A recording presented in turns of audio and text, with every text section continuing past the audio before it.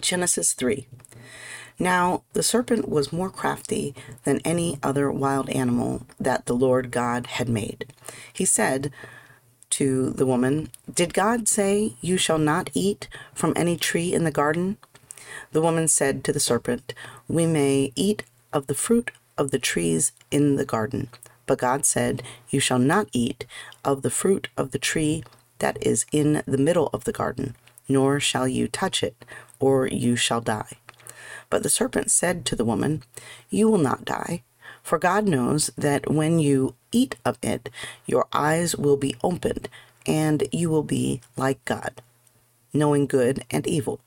So when the woman saw that the tree was good for food, and that it was a delight to the eyes, and that the tree was to be desired to make one wise, she took of its fruit and ate.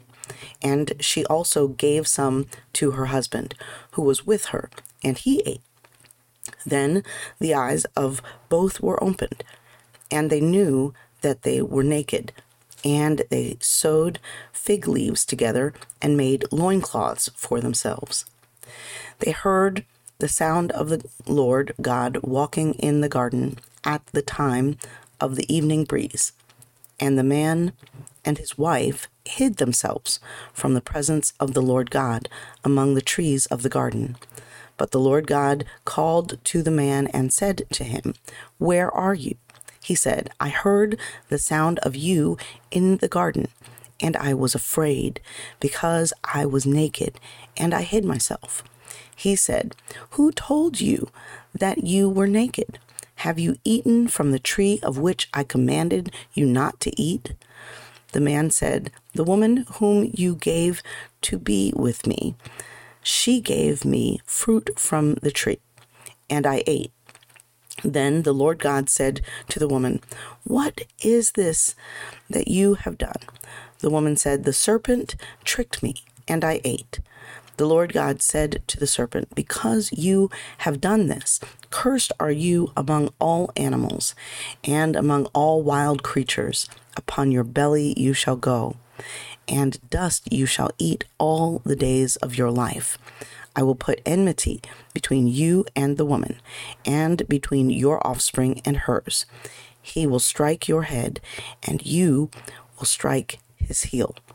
To the woman he said, "I will make your pangs in childbirth exceedingly great. In pain you shall bring forth children. Yet your desire shall be for your husband, and he shall rule over you." And to the man he said, "Because you have listened to the voice of your wife, and have eaten of the tree about which I commanded you, you shall not eat of it. Cursed is the ground because of you. In toil you shall eat of it all the days of your life. Thorns and thistles it shall bring forth for you. And you shall eat the plants of the field.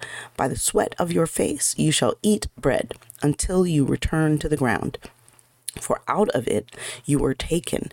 You are dust, and to dust you shall return." The man named his wife Eve, because she was the mother of all living. And the Lord God made garments of skins for the man and for his wife, and clothed them. Then the Lord God said, "See, the humans have become like one of us, knowing good and evil.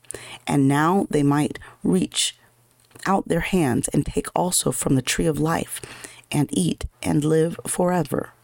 Therefore the Lord God sent them forth from the Garden of Eden to till the ground from which they were taken. He drove out the humans, and at the east of the Garden of Eden he placed the cherubim and a sword flaming and turning to guard the way to the tree of life.